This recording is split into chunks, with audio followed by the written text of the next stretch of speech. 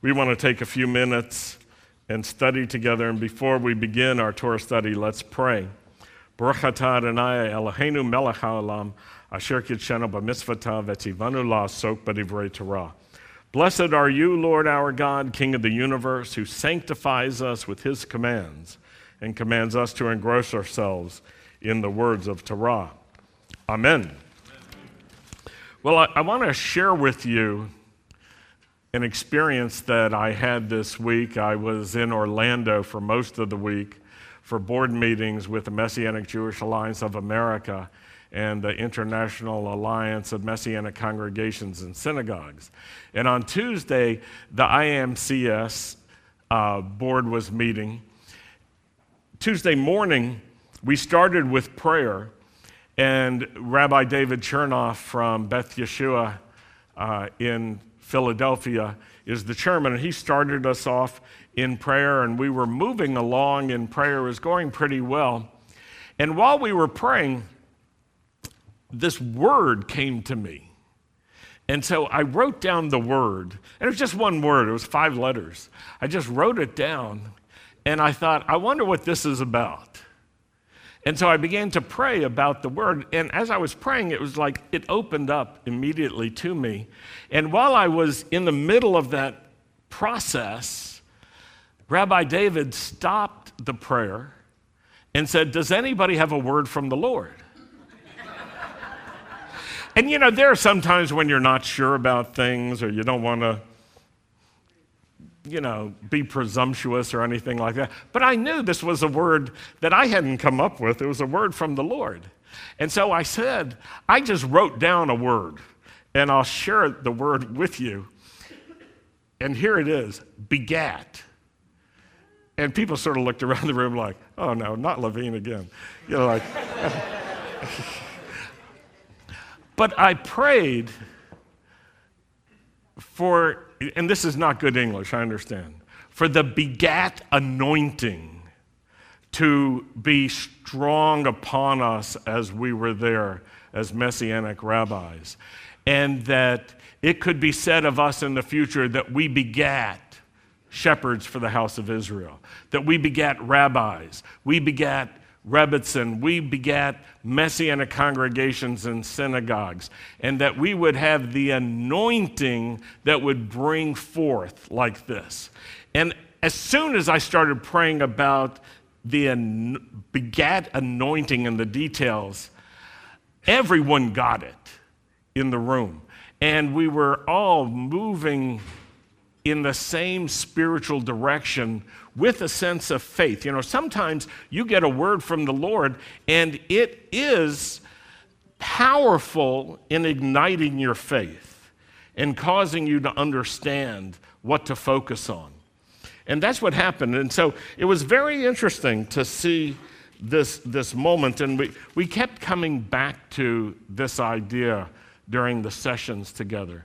And so I want to share with you today about the begat anointing. And you know I like good English. You know I like proper English. And begat anointing is not really, but you get the point already. I want to connect it to the Torah reading for this week. It's called Chayei Sarah, the life of Sarah. And it marks the end of Sarah's life. But it's a good time to consider the impact of her life. In fact, the scriptures encourage every one of us to take time to consider both Abraham and Sarah. And it's noteworthy because Sarah is identified as an equal to Abraham, a true companion and a partner in life, and our mother, the woman who brought forth our people. So I encourage you to read the Torah portion with that in mind. But as you read, you'll notice there are only a few verses about Sarah in this week's reading because it's the marking of the end of her life. And so, therefore, go back as many chapters as you need to pick up from Genesis 11, the life of Sarah, and read all the way through and look at her life.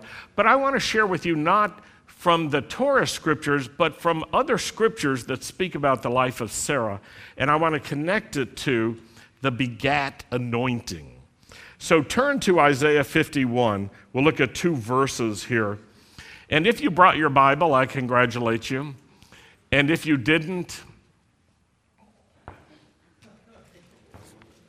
you can be congratulated in the future.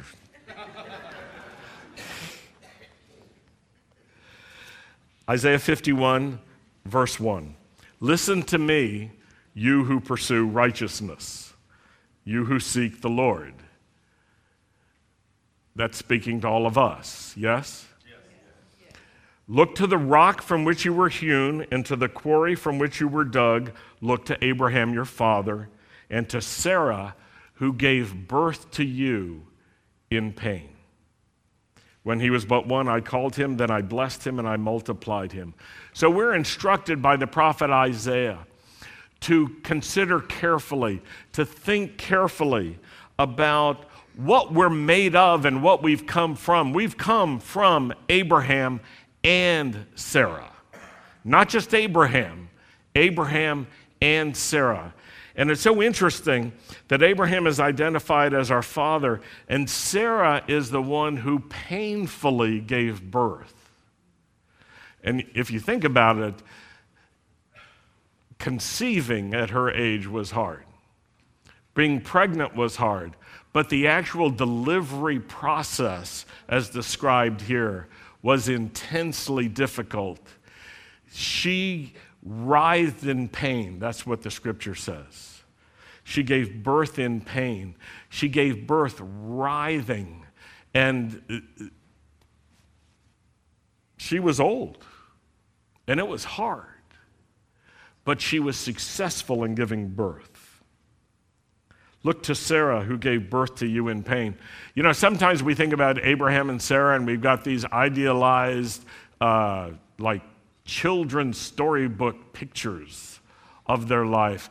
They got a word from the Lord, and then, life was so good. And then, ba-boom, they've got all these, they got a kid, and they've got then grandchildren, and after that, it was just a wonderful time, and they had no problems because they were following the Lord, and everything was easy.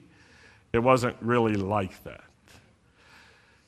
I encourage you to actually read the scriptures, not the storybooks. It cost a lot for Sarah to give birth. We're indebted to her and to every mother who's writhed in pain to bring us forth. Sarah not only gave birth to Isaac, who was the son of the covenant, she gave birth to a nation. Through her and through Abraham, we were birthed. All those who have put their trust in the God of heaven and earth, all those who trust in the God of Israel. And I want you to think about this. Though she was not born a Jew, she became the mother of the Jewish people. How many of you knew this already? She was not born a Jew. Either you're shy about raising your hand, or you need to study a little bit more. Neither Abraham nor Sarah were born Jewish. Okay, is that news to you? If it is today, let it never be news in the future.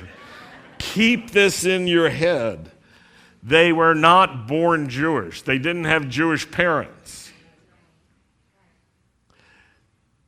They became the mother and father of the Jewish people by God's initiative and their obedience. The covenant that God made with Abraham also included Sarah. Let's turn to Genesis chapter 17. We'll look at a few verses here. God said to Abraham, "As for Sarai, your wife, don't call her Sarai anymore, for her name is to be Sarah. And I will bless her and will surely give you a son by her. I will bless her, and she will be the mother of nations. She will be the mother of Goyim, and kings of peoples will descend from her." The same promises that God was making to Abraham, he made to Sarah. And Abraham discovered something. He could not do this without her. You remember he tried. It didn't work so well. It didn't work so well then, it's still not working so well. It's had some impact even on the course of history. But understand this, all that God promised to Abraham was connected to Sarah. Verse 17, then Abraham fell upon his face and laughed. I mean, maybe you remember that Sarah also laughed when she heard the word of the Lord. Now you know Abraham laughed and Sarah laughed. So this is the beginning of Jewish humor. And they're both laughing, and they're not laughing in doubt, in skepticism. They're laughing in astonishment and amazement because they are thinking like, are you serious? You're going to use us? Do you know how old we are? Have you examined the conditions of our bodies? You know, it probably would have been a good idea to plan an earlier time for this. But they were laughing. And Abraham said in his heart, shall a child be born unto him that is 100 years old? That's a nice Hebrew way of saying, I'm 100 years old. You think I can do this? And shall Sarah that is 90 years old bear? Lord, are you sure? And the Lord says, yeah, I'm completely sure. I'm completely sure. This is the way I'm going to do it.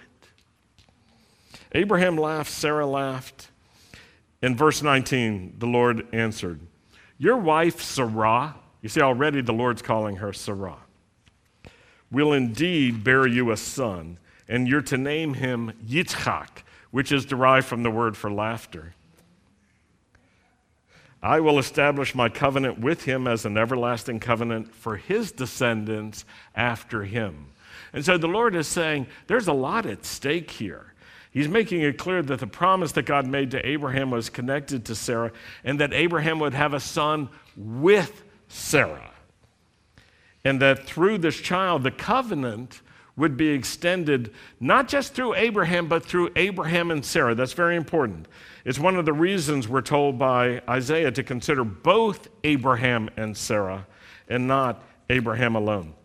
Now let's turn to Hebrews chapter 11, verse 11. That's an easy one to remember. Hebrews is a letter that was written to Messianic Jews, a Messianic Jewish congregation of the time. And this is what it says. By faith, Sarah. Let's stop right there. And tell the person next to you, practice this. By faith, Sarah. Speak out loud. By faith, Sarah. By faith, Sarah, even though she was barren and beyond the proper age. Oh, that's important. Because some people think Abraham and Sarah were primitive. They weren't. They understood biology. They understood age. They understood these issues.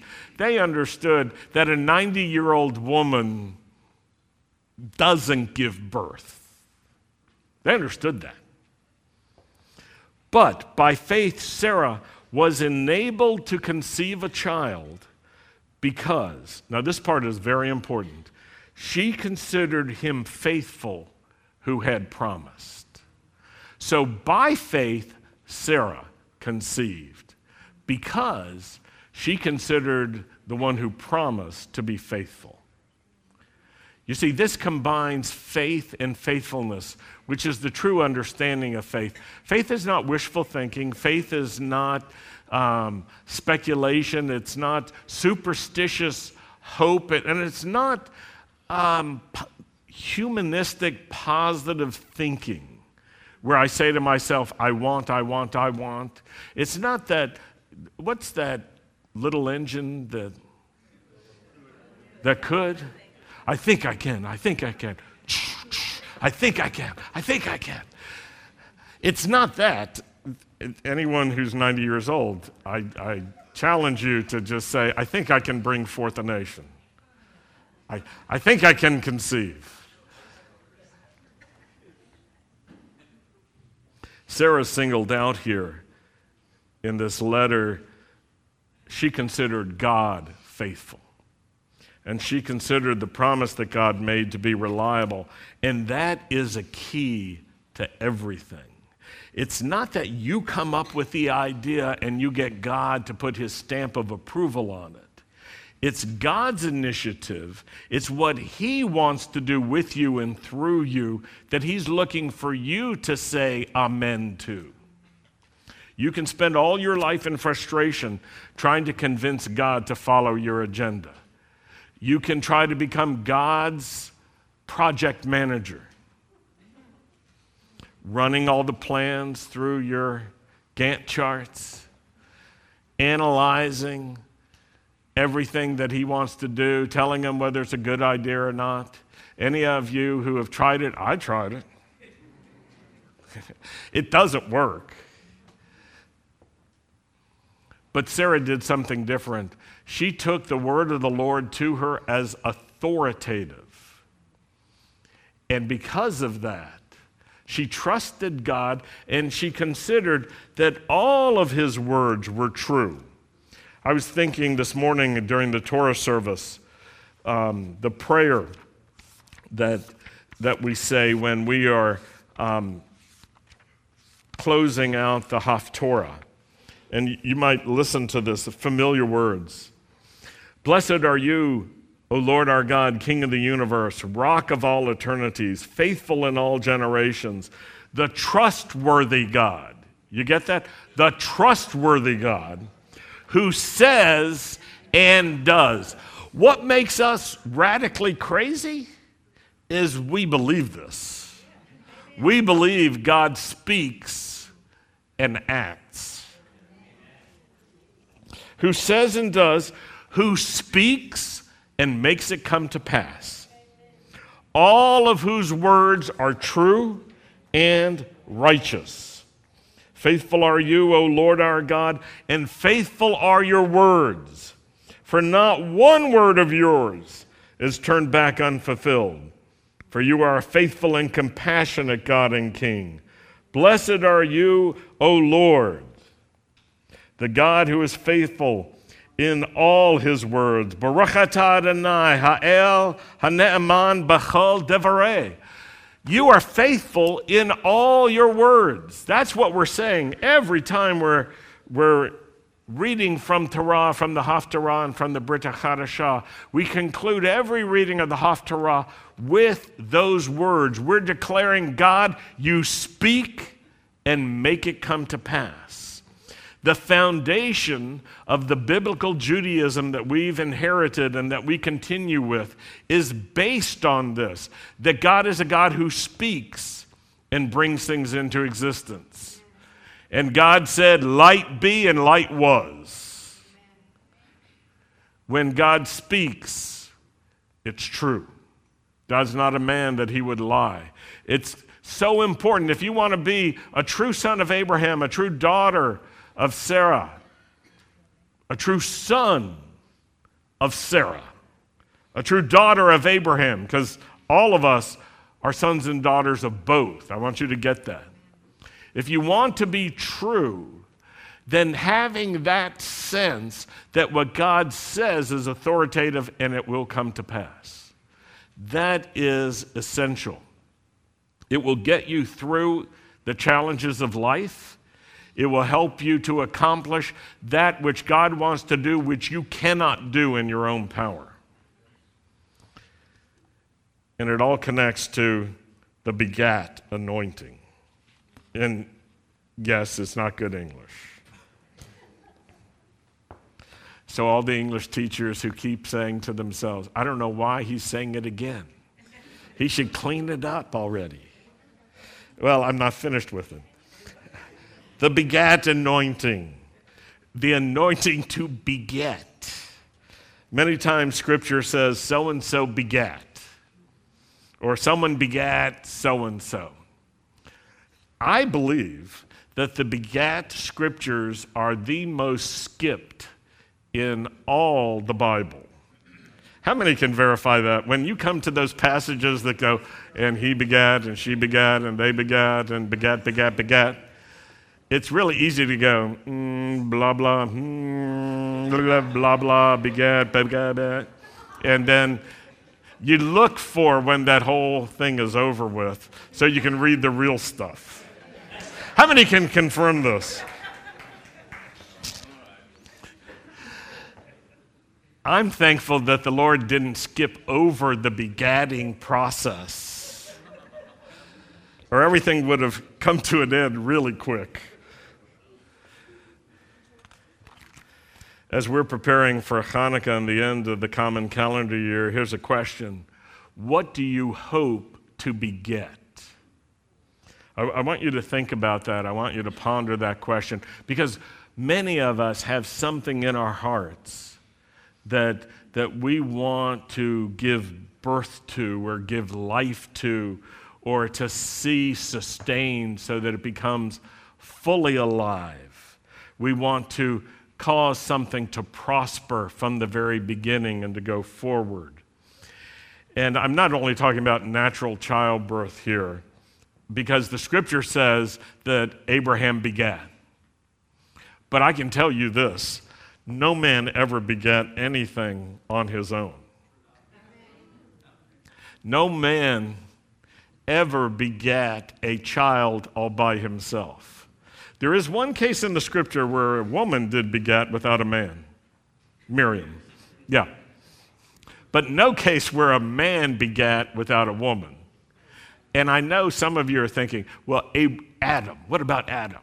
Well, he didn't begat. He went to sleep. And God did the work. And while he was, you remember what preceded it? You need an appropriate helpmate, someone who's like you, who corresponds to you, who can be really useful. And let's look at all the animals. They all paraded by, and the man, who loves dogs and horses and all these things, wasn't really attracted to any of those. Thank goodness. And the Lord says it's not good for you to be alone, and then put Adam to sleep. And while he was asleep, took some human material, did a little GMO action on it. I was thinking about that. Have you considered that? Some genetic modifications, because male genes and female genes are not the same. And God creates a woman, Isha, from man, and then wakes Adam up, and Adam looks, and his response could roughly be translated, his verbal response recorded in Hebrew could roughly be translated like this: wow!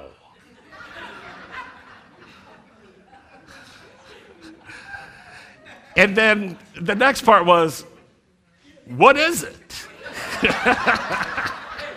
And the Lord says, it's a woman. And Adam's thinking, what do you do with a woman? And they had to discover, what does it mean to be man and woman together before God? It's a fascinating thing, but Adam did not begat Eve.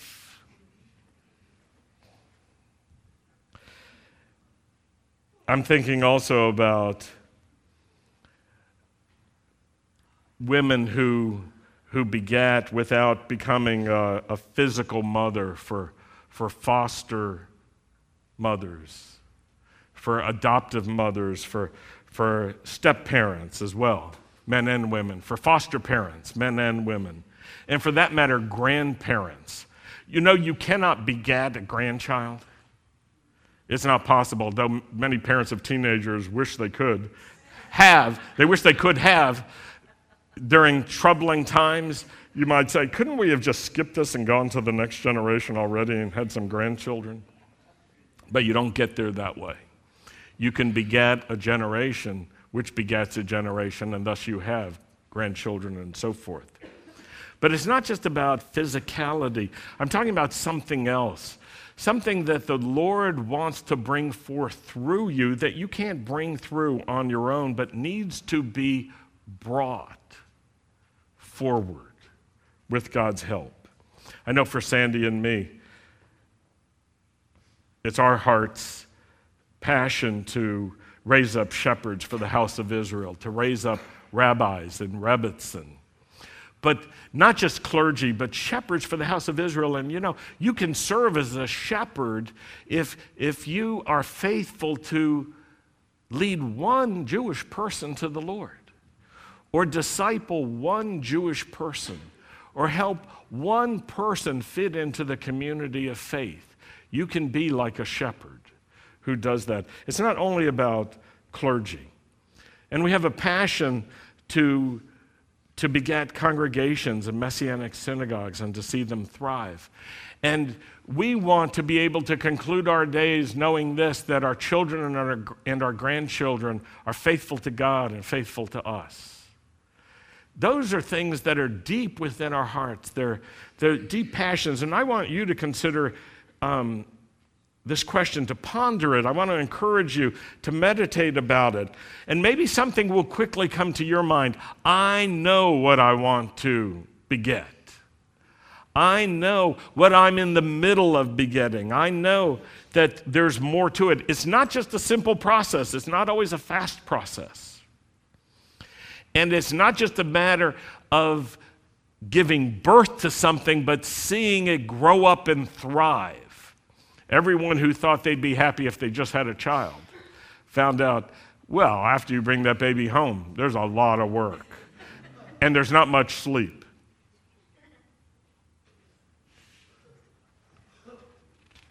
Think about this. Some of you will remember what you've forgotten. You've forgotten because you waited so long you thought it won't happen. But I want to encourage you, during these weeks, spend time with the Lord and say, Lord, bring to my memory, remind me again of what you said before in my days of old, what you said you wanted to do with me and through me, and let him reactivate your memories. Discover things that have been floating around in an unformed way in your mind and your heart and your spirit. Maybe you already know, but you can't articulate it. And so I want to encourage you to use this time between now and Hanukkah and the beginning of the year to get clear, and by spending time with the Lord with this question, Lord, what do you want me to beget? What do you want me to give life to and sustain? Now, here's some good news. Some of you got prayer at Kadima 2019 with Messianic rabbis from Ukraine and Crimea, and you already are thinking about what's on your heart that you want to see develop into fullness. And God, I think, wants to encourage you to pursue this. And others of you are saying, I wish I had gotten prayer. Well, here's the good news. It's great news, actually. We're planning Kadima 2020.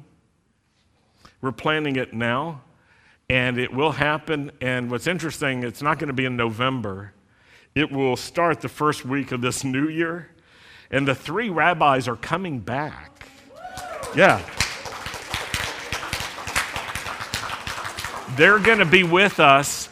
They are going to arrive like on New Year's Eve, late at night, God willing, and then they'll be here for a few days and for that Shabbat, and then we'll go together to the IMCS Rabbis Conference. And while they're here, we want to have time for prayer and ministry, especially for those of you who said, I wish I had another chance. You do. Don't miss it. And also, some of you enjoyed the Q&A time, the question and answer time. We're going to have another session like that. So give us your questions now and in the days ahead so we can prepare for that. And we're going to have a wonderful time. So mark that on your calendar. Now, here's the thing. In order to have the time for Q&A and some extra prayer, we would need to add a Thursday night meeting for that. So the only question is, would any of you come for that? If you would come, raise your hand right now. Okay, I asked this of the Friday night group. They had about the same response. So we will do it on Thursday night. Okay, so that we can accomplish all this. So let's close right now with some prayer. with anticipation, with expectation. But if you're saying to yourself, I need clarity, I need focus, and I need a word from the Lord that's so clear that I can hang on to it. And if I've had it, I need it refreshed. If you're one of those people that needs clarity, just stand up right now. If you need focus, stand up. If you've lost hope because you think you've waited way too long, stand up. Because this is a word from the Lord. Don't give up. Do you remember what Rabbi Valeri said? Don't give up. And remember Rabbi Uri's word, timing is everything. Don't quit right before the victory.